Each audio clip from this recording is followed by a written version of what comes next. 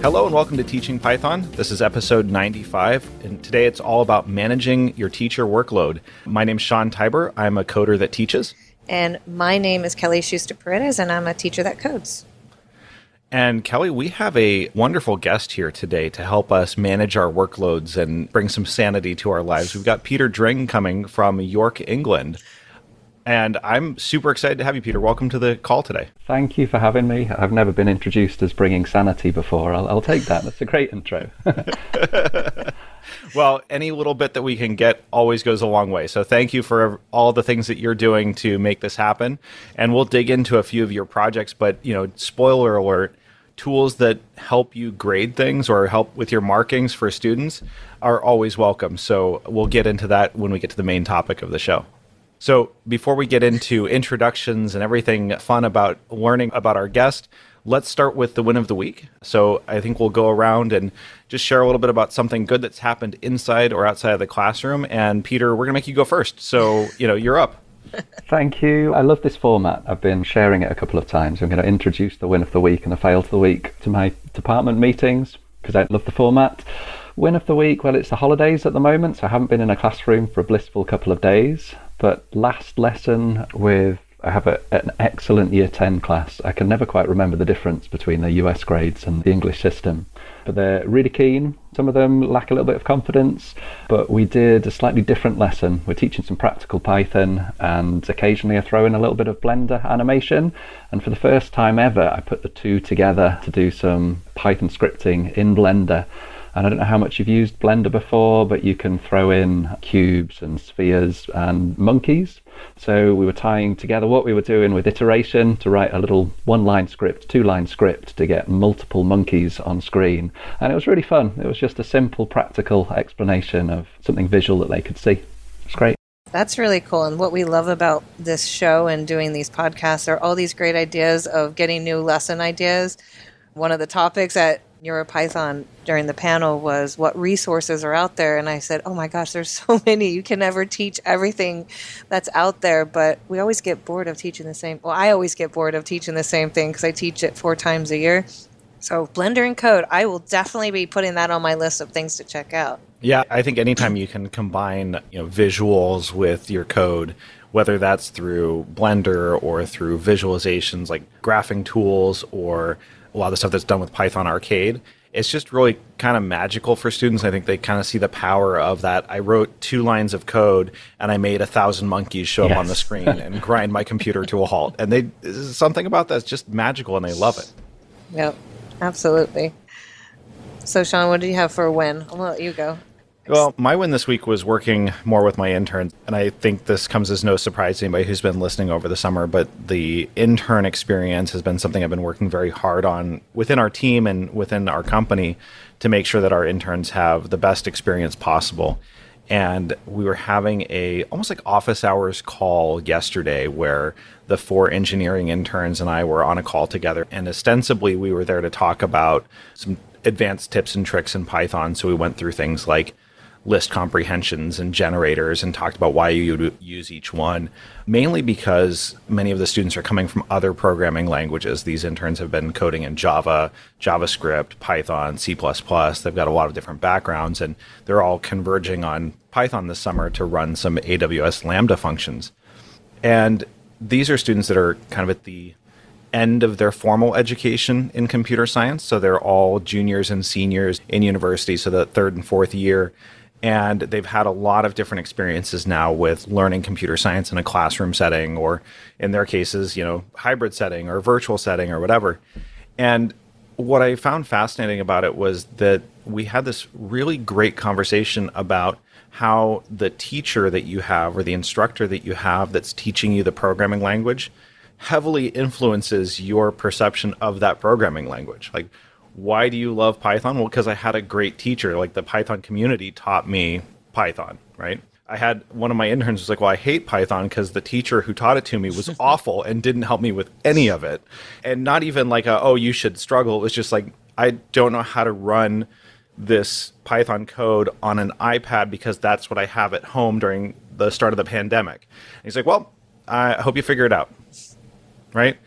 So her entire perception of Python was colored by her teacher and the way that that teacher supported. And it was just a really good reminder of, the impact that we can have for students, the way that we teach. It doesn't mean that we need to, hold their hands all the way through or that we need to do it for them, but being compassionate, being caring, being intuitive, insightful, and empathic with their experience as learners goes a long way to the way that they view, not just the programming language, but the profession that they're choosing to go into. And it was just a really nice moment to have that conversation and share some experiences and talk about it. And I'm really excited because this is, as I've always said, I get to train my future colleagues, right? So if I do a good job of helping them along the way, I get great teammates to work with in the future. And hopefully this all comes to fruition, starting next summer. That's pretty cool. I mean, goes to say, we're always learning. We're always either teachers or learners, and young adults, old adults, having positive experiences, especially with code or tech, is always a good thing to have. Very, very cool. Well, speaking of Lambdas, my win has to be the tweet that I sent out, I don't know, like late last week. I was playing around with one of my old tutorials and trying to really parse out some of the upper level code that I never get to teach. And I was looking at Lambda functions and trying to figure out, what those were all about. And I have to say, like, my big win was I posted, tell me Lambda versus define function, and why would I understand the reason why Lambdas were used and how they were used to just do a one-off thing, but why? And, that kind of 6th grade, 7th grade, or grade 7 for UK listeners, question of, why? But why? You don't understand what lambda x, :x, whatever is happening. So why do we use those if it's supposed to be simplicity and the readability of Python? And I had so many people answer me and sharing, pandas and data frames. And I had a person make a video explaining it. And it, again, going back to that positive aspect of learning and teaching, how the Python community was just like, here you go, here's my opinion. And everybody was so nice and was like, okay, that's a good explanation, here's mine. And yeah, that was my huge win, I think. That, and I read a fiction book, which is not normal for me. I always read nonfiction. Whoa, you're just going to throw that in at the end like it's no big deal? It's huge. I never read fiction. I went to the library. That was my second one. I went to the library with the kids, and I felt guilty, and I had to get a book, and I was just grabbed a book off the shelf, and I actually read it. So, which is, all I do is read nonfiction, coding, self-help, whatever, leadership books all the time, and so reading a fiction is always deemed as a waste of time for me, but it was so much fun. So that was my 2 wins. I'll have to ask for a recommendation. My wife rolls her eyes when she sees some of the books that I choose when I'm supposed to be winding down cybersecurity, teaching books. It's just, no, you need a break. So yeah, teachers forget that. Well, this one was interesting. It's the only author I've ever really read, Jodi Picoult. She's one of those people that churns out books left and right. And it's Wish You Were Here, but the whole thing is her boyfriend is stuck in New York during the start of COVID, and it just goes through all the trauma, and he's a doctor, a surgical whatever, and so it's intense reading, so that's why I got stuck with reading it, because it was just oh my gosh, these people did so much for all the COVID patients and all the grief. So not a very happy book, but that's me. So there you go. It's Jodi Picoult. Wish You Were Here. Very nice. We'll put on the show notes. Sorry. Any fails this week, Kelly? Oh, well, I am doing all the software right now and waiting for the data to be uploaded into ClassLink. And we had a slight hiccup. So I told my boss, I was like, no worries. I will just, as soon as all the data gets into ClassLink, I'll just get it all done. Don't worry. That's all going to work out. I'm not going to stress about it. I'm going to read my book. So that was about it. But no, you guys? My fail starts with a really big win and then a catastrophic failure, really. I live and work in York, and my local university is just celebrating 50 years of computer science. They're excellent all of the time at reaching out to local schools, but this gives them a particular focus to do that.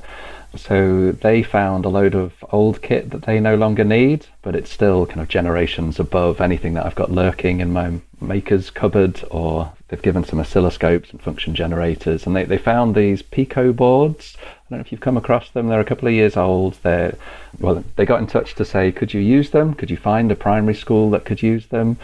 And I'm notorious for collecting old kit that I think will be useful but never really gets used. But I'd love to support primary schools a little bit more, and I thought this would be perfect, because if it can work with Scratch, if it can teach some physical programming, physical computing, that'd be fab.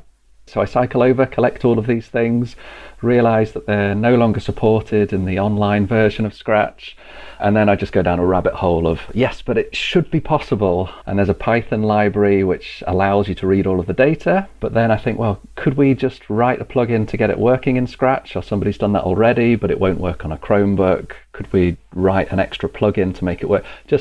I don't know if you ever have this thing where you think, something is possible, but you completely underestimate how much effort and time it's going to be, even to get halfway to realizing, no, I'm not capable of doing that just yet. Or you talk yourself into it. You're like, okay, it's going to be totally fine. We're going to be able to make this work. I figured out a way. Now, kids, open up the terminal on your Chromebook and just write these 5 simple commands. And then you realize that you've just taken it way too far and it's never really going to work as a lesson, right? That's why I love the classroom, because it's such a leveler. You have these ideas in your head, and as soon as you pitch it to a mixed ability set, they bring you down to earth pretty quickly, don't they? Are these the old Picos? I just bought some, I saw it in, I don't know where I saw it. They're like $4. They're pretty, relatively cheap. So it's not the Raspberry Pi Picos. It was just branded as a Scratch Pico board. So it's got a slider on it, it's got a button on it, it's got a light sensor, and then 4 analog inputs. So it's just something to control your Scratch program. But yeah, it works on the old downloaded version of Scratch, but it doesn't yet. I've not given up completely. It doesn't yet work with the new online version. We'll cross our fingers for you. Thank you. Keep us posted on that one. Well, my fail is one of those that I was helping out a friend with some marketing automation that they were trying to get going, and had this beautiful workflow of when a customer becomes a customer of ours, we're going to wait a day, and then we're going to send them a welcome email, and then we'll send them some text messages, and then we'll do all these things. And we're trying to test out the process with the text messages. So I created this, test workflow that was just send a text message right away, or actually send a few in a row right away. And I was testing it on myself, and everything was working beautifully. And I'm on a live call with my friend and one of her colleagues, and I'm going through and I'm looking at it and saying, well, yeah, it should work, and we should make sure that this is working with live contacts. And we just throw another contact in there, and we'll just hit the test button. And then I realized, oh my God, it's actually sending all of those text messages to someone who's not really a customer, and none of this stuff has been approved yet, and it's all still in demo mode. And just had this moment of panic, oh no, I've just screwed up the relationship with this customer for my colleague or my friend. And I had that moment of just panic, right? Oh no, I messed this up, and I did it on a live call that's being recorded for training later. And I'm like, oh no. Thankfully, my friend's colleague was on the call also, and she's like, no, there's a built-in delay. I got this. She went over and turned it off and made sure that it didn't get sent. But I just had that moment of panic, oh, I feel really dumb for doing that now. And luckily it all worked out. But even for the experienced tech people, and I've been working with this tool for years, you still have that moment where you just do something dumb and you gotta go back and fix it. That built-in delay must be there because somebody's done that before, so I'm sure you're in good company. It's like that 30 seconds you have before Gmail sends the email, and you're like, crap. Yeah. I use that as a teachable moment to share some of my experiences, learn from it, but I also shared with my friend. One of my recommendations is if you're working on any sort of these automations where you're sending out emails and text messages and things like that, especially if it's to a large group of people, never schedule it for the same day that you're working on it. Always schedule it for the next day, because you'll be invariably laying in bed at 11 o'clock at night and going, oh, I forgot to do this one thing. And so she came to me yesterday and she's like, hey, remember how you said not to schedule anything until the next day? She's like, I was literally laying in bed at 11 o'clock at night and realized I didn't add one of the opt-out things to our text messages. So I went and fixed that really quick, and it went out this morning, beautifully. So I think my failure turned into hopefully a good warning for others. Great. I like that. That's awesome. So why don't we jump right in with our main topic and talk a little bit, Pete, about your background, where you're coming from, your teaching experience to date, and then let's talk about some of the resources that you've built out for other teachers to use as they're teaching computer science and Python. Thank you. So I moved to York, I think it's about 20 years ago. I'm going to have a reunion with some of my undergraduate friends, which I'm really looking forward to. And then I've just lingered like a bad smell. I love the city. I just love the place. I had no desire or intention to go into teaching. Both my parents were teachers and they said they would support me in whatever I wanted to do, just not teaching. Don't touch it with a barge pole. But I volunteered in schools when I was doing my electronics undergraduate degree and just loved it. I'd realised that it's never boring in the classroom. It's many things. It's exhausting, but it can be exhilarating, and every new classroom experience is different. So after graduating, I trained. It was back in information technology, information communication technology back then. So there was a lot more timetable time devoted to a much broader spectrum of creative skills, but not a lot of coding, not a lot of electronics. So I did that as a club. My specialism early on, I learned from some fantastic teacher assistants and through the learning support department. So I did some extra qualifications with students, just a small number of students focusing on what they were interested in. So took them out mountain climbing. We taught them how to drive a car in the teacher's car park, which is one of those things that we asked for forgiveness for permission because I wasn't quite sure if the teachers would like that. But it was an opportunity to teach them some coding to some students who'd always told themselves, I can't do this. Students who were right at the bottom of maths ability, struggled with English, struggled with self-confidence, but in a small enough group with enough encouragement and enough time, they could do anything. So I think that's been my motivation throughout my career. I moved away from that school to teach A-level, but I'm still really keen to try and encourage any student that there shouldn't be any boundary, any barrier to entry to computing other than, is this something that I want to do? I'm just like speechless. I know, I agree. I love that. I love all the great things. And I love how your passion of trying to get kids into it just comes out. So that's awesome. Well, the passion isn't necessarily the same as the reality. The reality will be like to live in we like to live in a fairy tale, so it's okay. We at least I do. Yeah. Real life is messy, right? It's not the same way as you envision it. And I think that, like, to your point, there's a lot that we can do to help them, get inspired and try things and do things, and they can ultimately be successful if they want to do it. But at the same time, it doesn't mean that they're successful the first time. It doesn't mean that it's going to be easy, right? And it doesn't mean that that path to get there is a straight line. There's a lot of curves and zigzags in there, stops and starts to get there. But the students that want to do it will get there.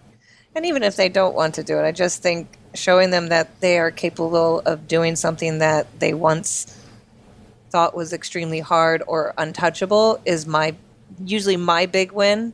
If they don't like coding and they don't want to stick with it, that's great. But hey, you did it. You tried it. You stuck your head out there and you gave it your all. And I think that's a huge play. So that's just me. Yeah. So you've been teaching in the A levels now for some time. And one of the things that you've built out with the assistance of a Google grant, I believe, was some resources for teachers to help make the learning experience for students more effective and shift teacher, kind of workload from the boring parts, the things that are not adding the value for the student, into the things that really are. And can you tell us a little bit about how you got started there and what some of those tools look like and how they help teachers out? Yeah, good question. So my students will tell you that I have a lot of irritating catchphrases that I throw out all of the time. And one of them is, I say to the students that you are the creative part of this process. You are brilliant at problem solving. You're great at spotting problems. You're really good at doing something new. If I told you to do the same thing 1,000 times, it's good that you'd get bored before you just mindlessly repeated the same instruction 1,000 times. Human beings are so creative. Computers are the complete opposite. They can be a tool for creativity, and computing should be the most creative subject that students do, even more so than maths, than music and drama and art. But computers are brilliant at following instructions repeatedly without failure. So I say to my students, look, if you're ever doing a job that takes you a lot of time to do something similar over and over and over again, then there must be a way to get a computer to do it for you. There's so much that I love about teaching, but there's so much that is frustrating with the workload of the same job repeated over and over and over again. So I thought, well, there must be a way to automate a lot of this. I think it can be dangerous to get a computer to do our hard work in teaching, because feedback is the number one thing that makes the biggest difference. The research keeps showing that.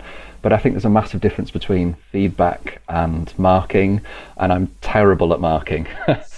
I can do it and it can be satisfying, but I can be organisationally challenged at some points, and anything that can, if it's a choice between spending 10 hours to write some code that will do a job and then ultimately save me hours in the future, other than sit down for 5 hours and write all of my reports or do all my coding, then that's what I wanted to do.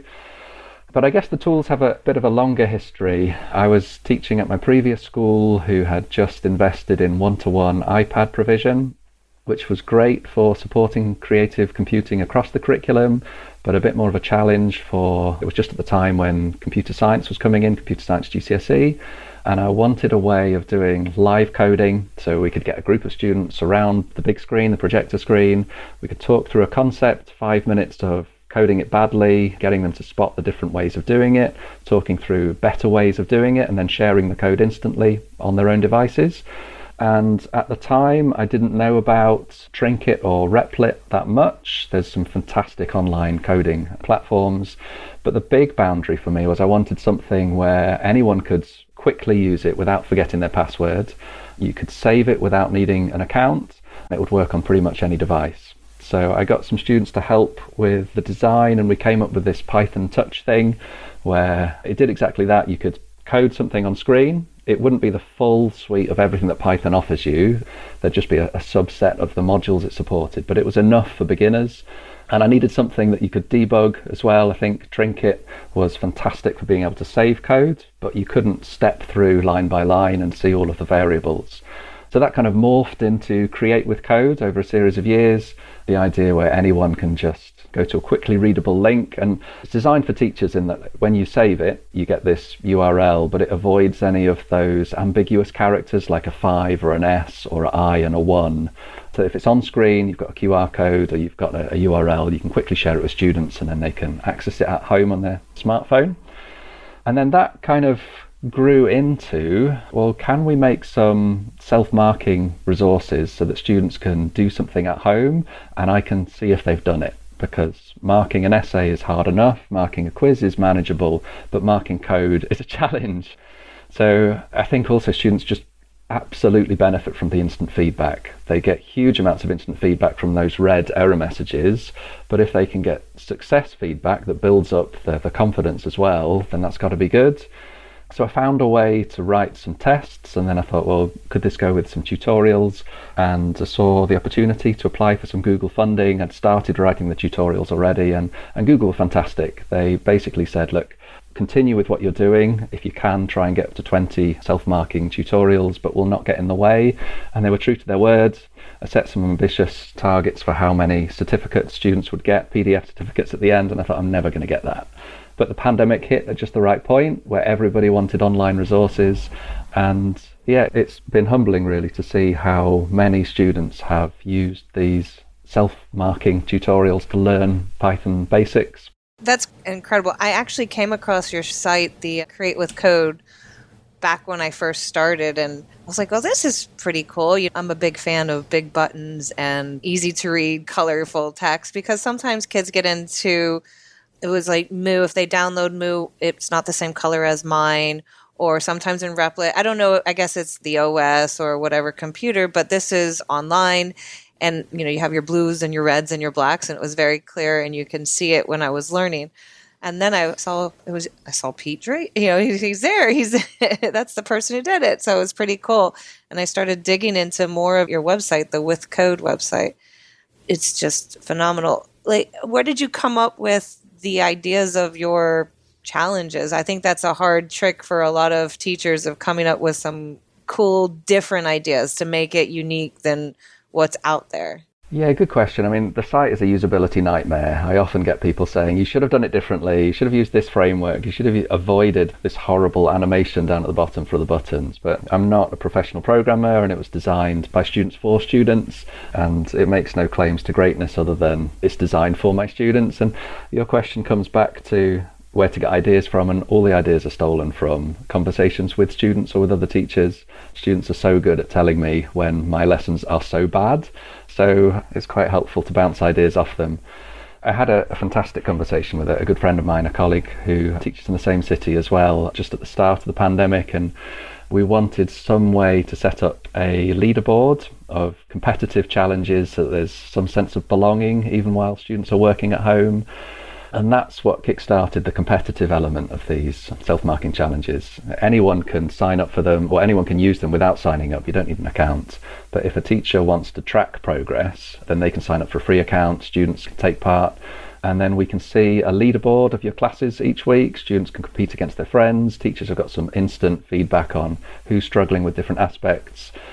But yeah, there's been some flops in terms of creative ideas for what works. So there's been some real wins too. And some things that work for some students really don't work for others. You just got to try and fail a lot, fail regularly, and learn from what works. Let's talk a little bit about that feedback cycle, because that's something that I've noticed as well. Being able to shorten the cycle from writing the code to, seeing what happens and then being able to see what you did wrong or see what you did right, getting that feedback and making that a very fast iterative loop, right? Like, I guess as Anthony would call it, it's a hot loop, right? Yes. Like that goes a lot and it happens a lot. And the faster we can make that loop, my belief is that the learning happens, more quickly, right? Like it happens faster, but it also seems to reinforce the learning in a way that you don't get in that cycle from I submitted my code, Mr. Tiber took 2 weeks to mark it and return it to me. Yeah. And by the time I've gotten it back, like we're onto something totally different, right? Yeah, I think in a one-to-one environment, it's absolutely priceless to have an expert sat next to you. And it doesn't have to be an expert. It can be somebody who's willing to learn alongside you and give you personal encouragement, feedback, learn together. But it's very, very rare to have somebody give up their time in a one-on-one situation to help you learn anything. And if you get that opportunity, it's usually very, very expensive. So anything that we can do to simulate that, to give instant feedback, has got to be good. I enjoyed listening to some of your conversations. I think it was Andy Colley from Manchester who's talking about the PRIM framework. And it's great to see Sue Sentence and Jane Waite set up the Raspberry Pi Research Institute at Cambridge. And there's so much pedagogical research coming out now, computer science teaching research.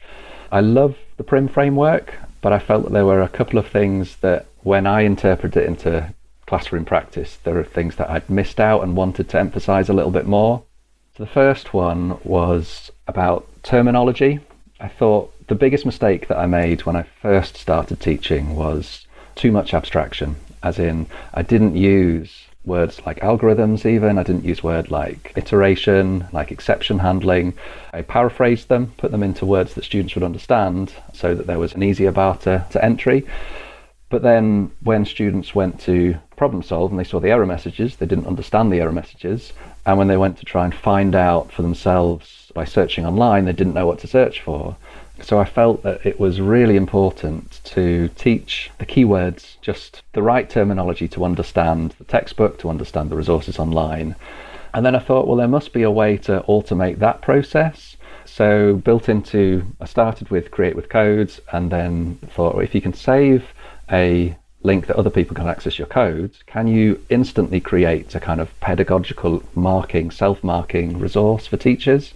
That was the first part of K-Pride, the keywords thing. So let's say we do a live coding thing where we do a loop that displays the numbers 1 to 10.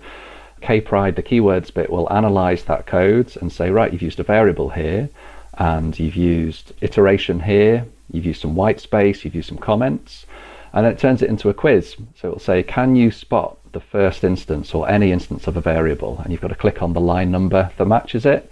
And then as soon as you do it, you get a little tick next to that concept.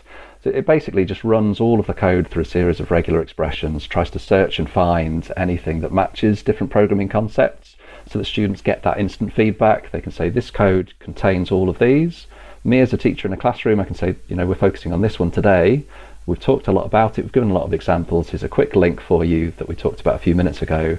I want you to get 100% through this by spotting all of these programming aspects. I really like that it works with the code example that's provided, right? Because it's one thing to take a predetermined example and put the keywords with it, but to be able to apply that to code that either the teacher's provided or the student has put in there, it really does make it more engaging and more interesting because it's more relevant personally to the student that's trying to learn it than something that was written a year ago by one of us, right? Yeah, context is everything, isn't it? If you just change one slight thing from the way that you explained it previously, then it's an extra barrier to entry for students to understand it. I think it was Andy Colley who was talking about, he took all of his resources, he took Prim, he merged them together, and then a huge piece of work was then spent mapping them out to some predict activities, to some run activities, investigate. And it can take hours and hours to do that. And I wanted to try and create something that could help teachers out do that automatically. You start with your code and it automatically generates the resources for you. So that was the K part of it. Then just stole the predict part, but added some automation, as in it asks students to predict what they think the code will do, and then it will just put some checkboxes when it runs, and then you tick them to see if you were correct. And then the I investigate. I always try and share codes with some comments down at the bottom that says like challenge 1, challenge 2, challenge 3, so that it's not just, okay, run it, I've run it, what next? It's some easy, quick wins for students to do to keep them busy and some extensions to really push their understanding. So that's the investigate bit. It's no effort really from the K-Pride aspect, as long as there's some challenges in there. It's just an opportunity for students to play around and tinker with the code. But it's the debug part, the D of K-Pride, that I'm most excited about, because that's the bit that terrifies staff particularly, but students too. If we can break the fear of debugging, then we're well over halfway to getting students to realise how exciting programming can be. But it is a genuine fear. When they see the error messages for the first time, it's just impenetrable. The more they understand the keywords, the more they can break down what the language actually means. But Alan O'Donoghue has been pushing his sabotage approach, which I love and I think is so powerful. It makes debugging fun and collaborative and competitive, where you get students to sabotage their own code and then share it with someone else. So I wanted to do that automatically. I put out on Twitter and on the CAST Computing at School network, what are the common mistakes that beginners make? What are the syntax errors, the logic errors that people are likely to make when they're beginning? And the usual ones came through, capitalization wrong, indentation wrong, spelling things incorrectly, using the wrong type of brackets in the wrong type of place. And then just wrote a program that would detect opportunities for that and then inject those error messages. So you get the same code that's shared previously, you press the sabotage button and it will inject 5 mistakes. And again, the students just get instant feedback if it does what it's supposed to do. Is it literally called a sabotage button? I think it is, yeah. We had that conversation. I've had a conversation about the whole debugging is one of the challenges that a lot of teachers face.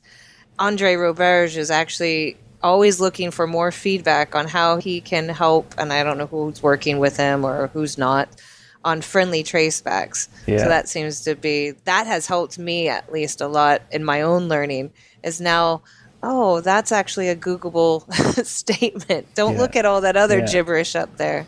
So that's pretty. Well, that might be my favorite improvement with Python 3.10 is the improved error messages. Absolutely. To make them more comprehensible to people, especially beginners. There's a ton of work that went into that to make it re-architect the whole thing, refactor it.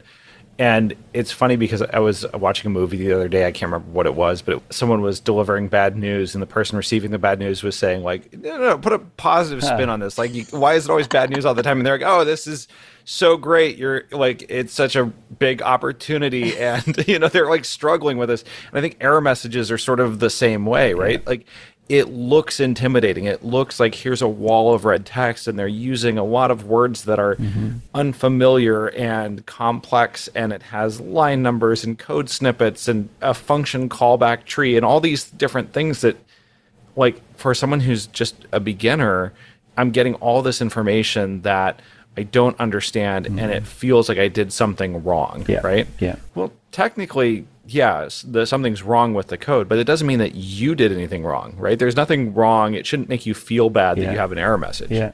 It should be something that becomes an opportunity. Like, here's something new to learn. Here's something to figure out. And I think it was always kind of something that my students really didn't understand when I would work with them about, like, how do you know exactly what's wrong so quickly, right? Well, because I've seen this error message about 1,000 times before in my own code and in other students' code. I'm familiar with it. I'm comfortable with it. It doesn't scare me anymore. It's something that I recognize. And if we can make it get to that point faster for students where they flip their emotional response to getting an error message, then they will very quickly be able to progress past it, and it will become something that allows them to quickly realize any mistakes that they've made, correct them, move on to the next thing, and make the next mistake. I like that. Yeah, it's about clues, not complaints, isn't it? Error messages. You spot the line numbers and you use them as clues to help solve your problem. We all know how satisfying it is when you've been searching for a solution and then you find it. But I've talked a lot about mistakes I've made whilst teaching, but I think for a long time I only ever showed them the right thing, the right way to solve a problem. I'm trying to move away from that much more and show them not, as soon as I make a typo, I'll leave it in and sometimes let them spot it, sometimes use it as a teaching opportunity, just so that they can see that process of tracing back the clues.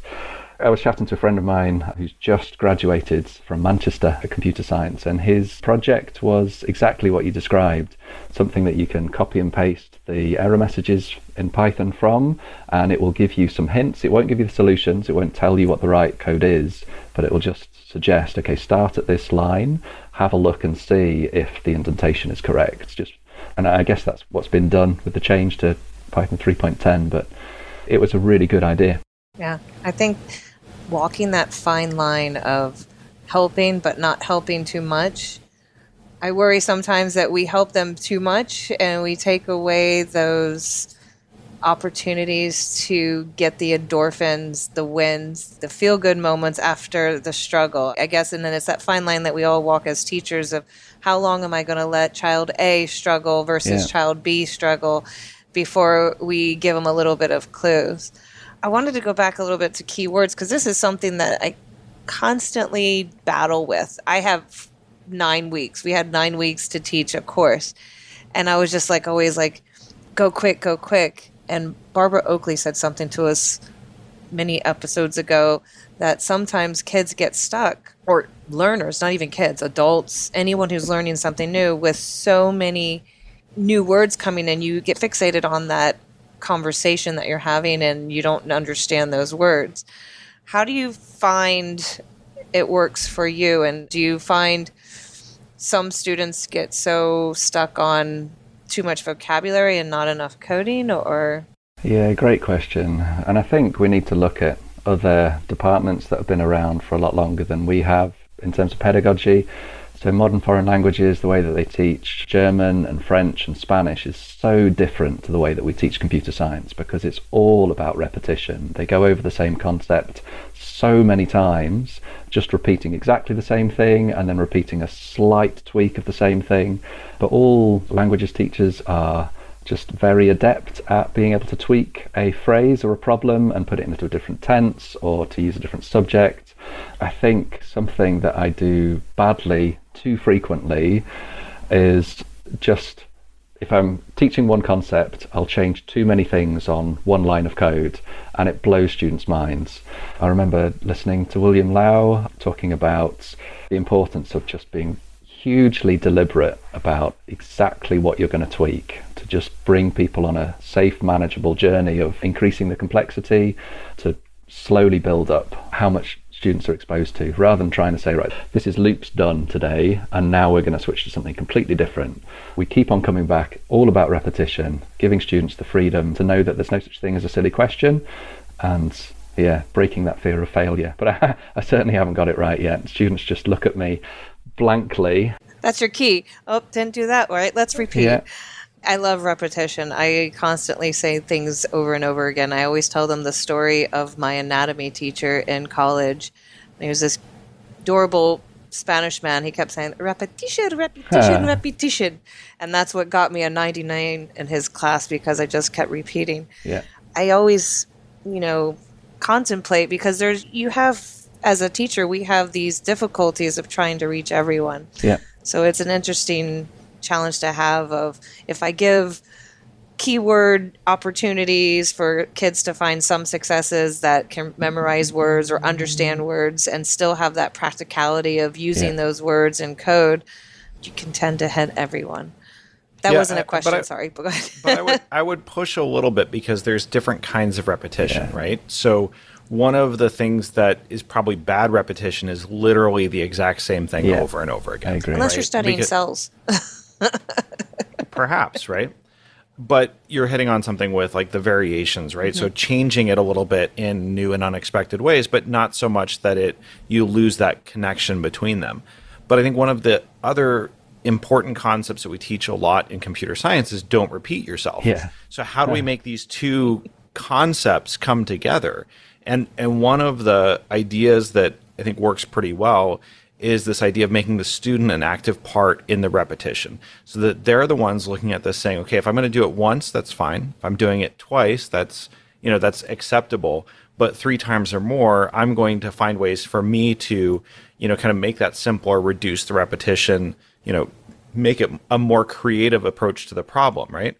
So the idea when it comes to keywords could be like, we have the variation, so it's not exactly repeating yourself. Yeah. But it could also be, how do we engage the students more in learning those keywords and using them in different ways? So maybe the first time is, I'm learning the word. The second time I'm trying to use it in context and I'm trying to practice it in different settings. But then the third time after that is, how am I going to make this a part of my knowledge? Yeah. Is that going to be more exercises? Is that going to be me writing it down somewhere in a place where I'm going to see it all the time? But making them take ownership of that repetition so that it really isn't that mind-numbingly repetitive, boring stuff that doesn't actually help their learning. And they have to own it to be able to learn from it. I completely agree. And I think that's why feedback is so important, because the worst thing that we can do as teachers is to not give students a task, as in they finish it and they're sat around causing mischief.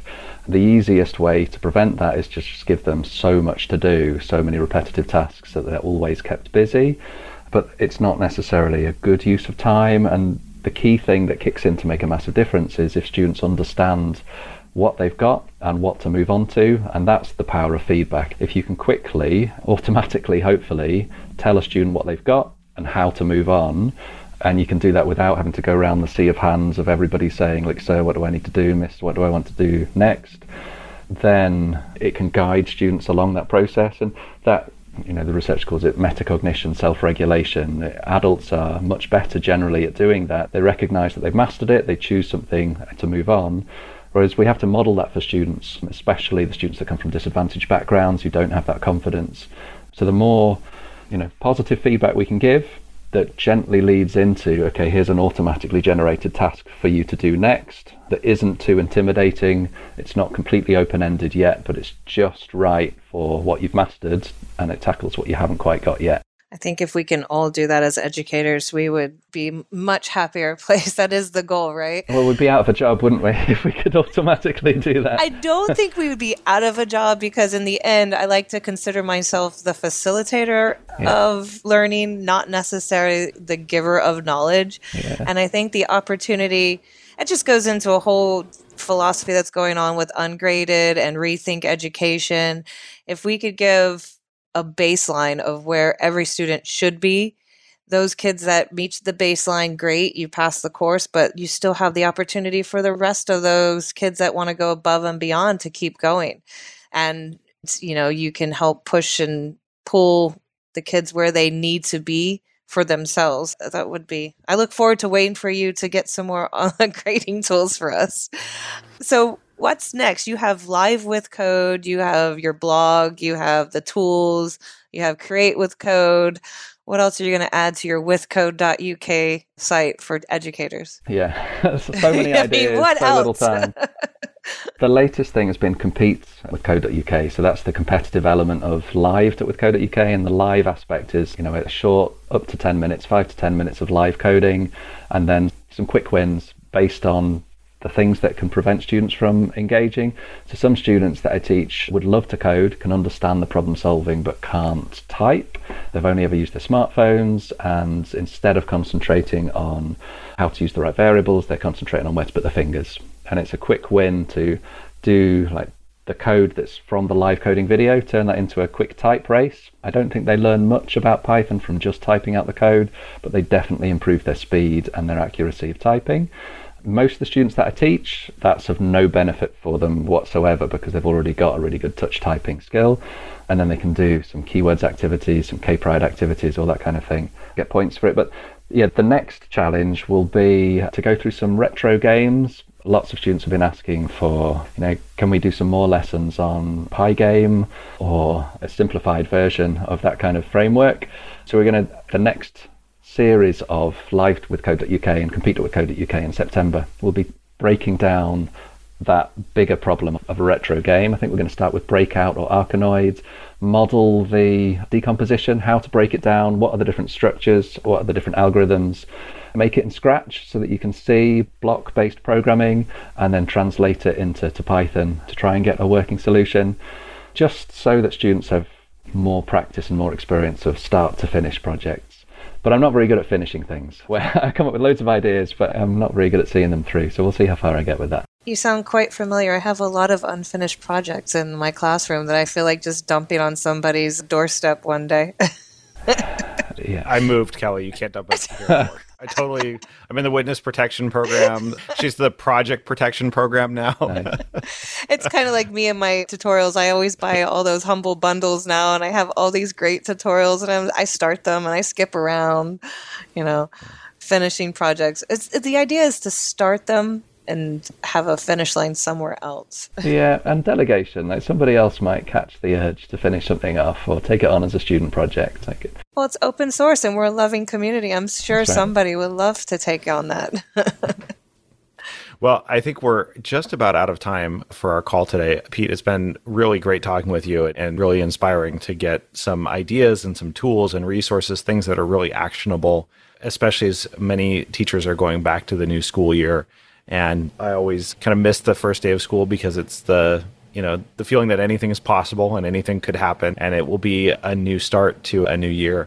But it's always good to go forewarned and forearmed with some resources and some tools to be able to make your teaching workload a little bit lighter and your student learning experience a little bit easier. So thank you for sharing all of this with us today. We're going to put links to the website in the show notes, some of the resources that you've talked about, particularly around the PRIM method, because I think many American teachers are just now becoming introduced to this. So it could be some good resources and some ideas to include in your classroom for the upcoming school year. Yeah, food for thought for all those people that are afraid of getting sick or calling in sick. It's so much work to prepare for lesson plans. There's a wealth of videos and challenges. So it's just nice to know that we all have each other's back when we need that little bit of rest. And I don't have to get up at 5 a.m. to make a quick screencast because somebody might have done it already. So I encourage everyone to check out the withcode.uk website. Lots of good things. Well, thank you so much for your time and your positivity and the way that you support teachers. Your show's full of creativity, and I love the way that you build up community and build up teachers. So thank you for all that you're doing, and thanks for your time today. We appreciate you coming.